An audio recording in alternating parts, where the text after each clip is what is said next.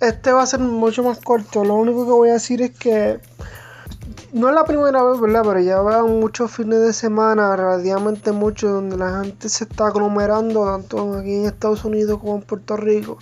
Y si la gobernadora decide otra vez, ¿verdad?, tener más restricciones en el pueblo, pues la verdad es que no las buscamos, al igual que aquí en Estados Unidos. Yo no quiero, ya tú sabes que va a haber la gente quejándose de que si nos están oprimiendo, que abuso, pero mira los videos.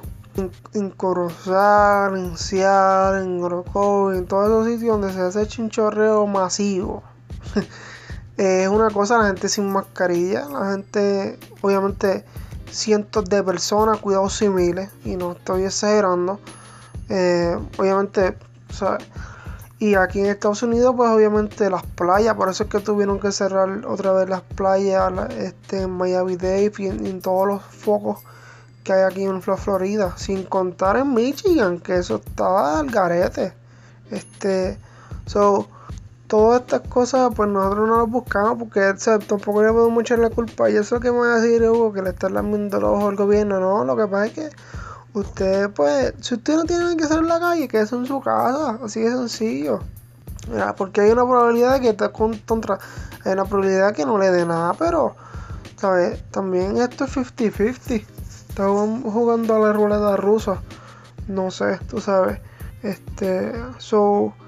Como siempre, nosotros nunca queremos tener la verdadera responsabilidad de nuestros actos. Solamente queremos tomar la acción, y como lo que le gusta a la sociedad es el jangueo, el bochinche, pasarla bien, entre comillas. Todo esto lo digo entre comillas, pues nos buscamos las cosas, para bien o para mal. Eso es lo que uno quiere, eso es lo que tenemos. El puertorriqueño en realidad nunca quiere asumir la responsabilidad de nuestros actos, y socialmente también. Aquí en Estados Unidos la gente es igual, no quiere asumir verdaderamente la responsabilidad de nuestros actos socialmente, porque tampoco se me pegó el COVID porque la gobernadora quiso o Trump quiso. Eso no es así. Yo no soy a favor de ningún político, por eso la verdad no le vamos a echar la culpa al gobierno porque se me pegó el COVID. Entonces se me pegó el COVID porque fue irresponsable, o porque, ¿sabes? No tomé las medidas de precaución que debí tomar, porque uno tiene que protegerse uno y a los de uno. Anyway, eso es todo.